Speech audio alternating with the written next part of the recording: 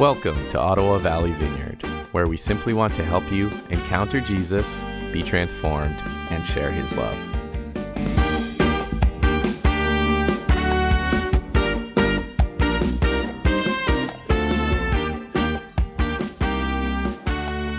So we're looking at this incredible text in Isaiah that we've read, so many times. In fact, it's probably the most familiar text in that book to us because we typically read it most Christmas seasons. It's a piece of the story that is just filled with hope. It's sort of filled with life. It's filled with joy. And it's kind of that one that as I read it every time, as I read it to you, I'm starting to get choked up because there's so much power in the hope that comes with Jesus. But the rest of the book is miserable. It's not quite miserable. There's some bright moments in it. But it's a story of hope coming into a very difficult place. As we sort of look at this over the next week, as you hopefully will get a chance to walk through these verses in the devotional that's going to be provided, what you're going to see is that the place that Israel was in at the time this word of hope came was a terrible place. Israel was apostate. Israel was a country, a nation that was divided. It had been divided from Judah. It was a place where people within the nation were fighting one another. Its leadership was incredibly corrupt. The wealthy were bringing wealth into themselves, and the poor in the community were more deeply impoverished than they had been since their entry into the Promised Land. Their religious leadership had allowed things like idol worship and all kinds of ugly things and ugly moral practices come into this society, so that it was actually a very dark place in that time. And at that point in the story, God had been fed up. He had spoken to them and spoken to them and spoken to them and said, "Come to me, people, come to me." And they had refused to repent. And finally God said, "You are going to get what you have, the trajectory that you have set yourself on. The direction you're going, it's going to play out. I'm going to have to let happen what's about to happen. And judgment is going to come on you." And what happens in this story of the history is that this sort of end of division and separation and the falling of the nation of Israel, God sort of says, "Okay, I give up," in a sense. And as Isaiah begins to prophesy and begins to speak, something happens in the hearts of the people and they become even harder. We see that reflected in the earlier verses of the text. And they go darker. And he says to them, "Okay, now the nation of Assyria is going to come and it's going to oppress you. And now the nation of Babylon is going to follow Assyria.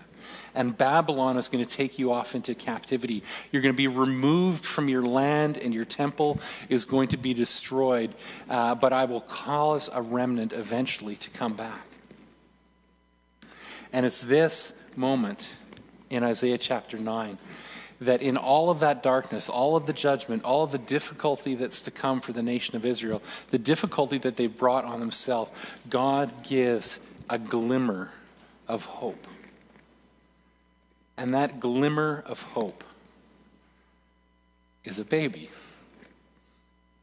That glimmer of hope is just the idea that a child will be born to rule the nation of Israel and lead it in a good direction, to expand the nation. What we know today to have been expanded to include us. And what I want us to take from that just this morning, and that's just a little piece of what's in all of these texts, is that when you are in the darkest place imaginable, when you are in the hardest place you will ever be, there is a hope that will come to you in the form of Christ and who he is and the power of his presence that will endure every phase of hardship that could possibly come to you. For the nation of Israel, they endured the coming of Assyria. They endured the coming of the armies of Babylon, who had seen their treasure and how great it was, betrayed them, and said, ultimately, we're just going to take what you have, and we're going to take your people, and we're going to make them slaves. The years of exile. We maybe are feeling some sense of exile now in this time of the pandemic. And then what followed, they came back to the land. They rebuilt the temple, a time of great joy under Nehemiah and Ezra. And we see these incredible books. And again, they lived and they fell and they became religious and they became prideful. And the Romans came. And the temple was torn down. But still, the hope remained. And in the middle of this occupation of Rome, hundreds of years after Isaiah had spoken, Assyria had happened, Babylon had happened, exile had happened, the return had happened, the rebuilding of the temple had happened.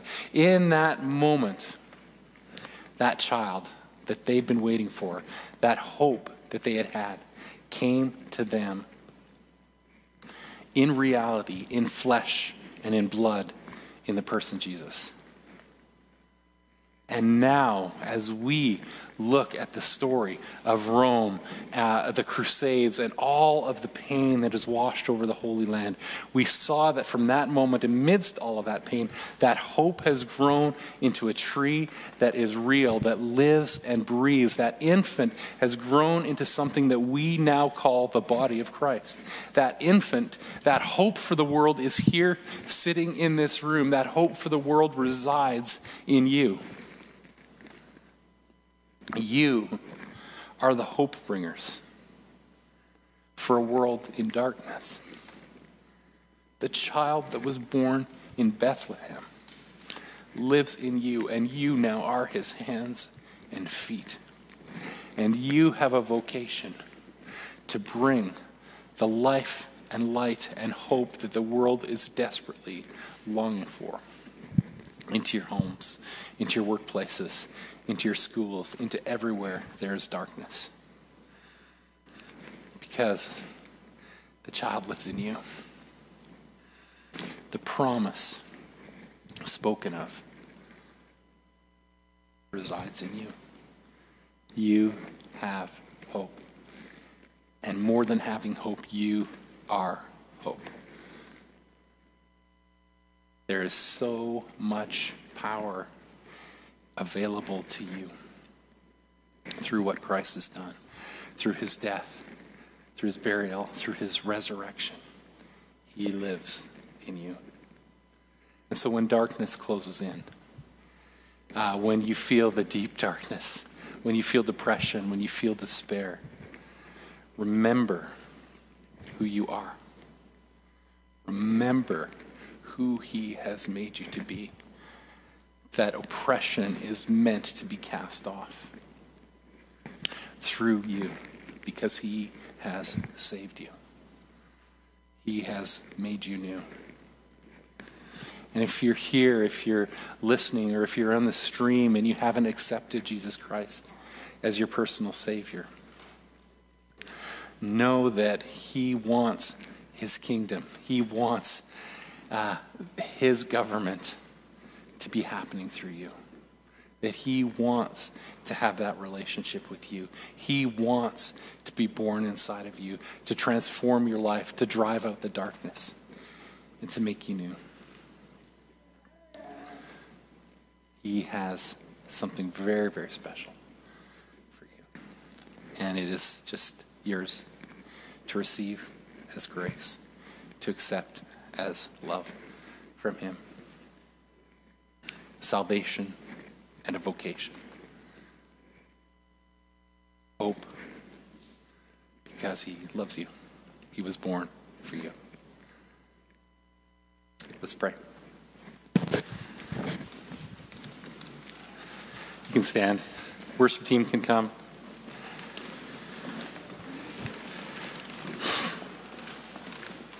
Father, we are just amazed to be a part of this incredible story. We're amazed to know that into such a time of darkness, you spoke incredible light and incredible hope that endured to the time of Christ, and not only endured, but at that point exploded into reality. Not hope that is distant, not hope that is far away, but hope that is present to us. Hope that was made flesh and dwelt among us. And hope that we're meant to act out and to shine out into the world.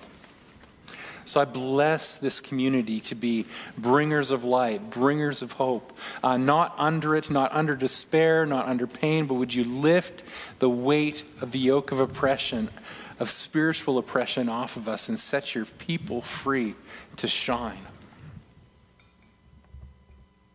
Let your power come, Lord Jesus, on this body.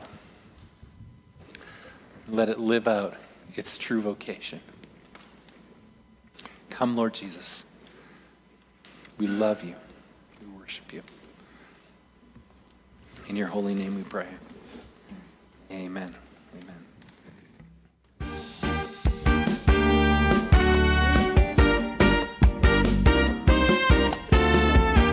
Thanks for joining us. To connect to the ministries of Ottawa Valley Vineyard, visit ovv.ca.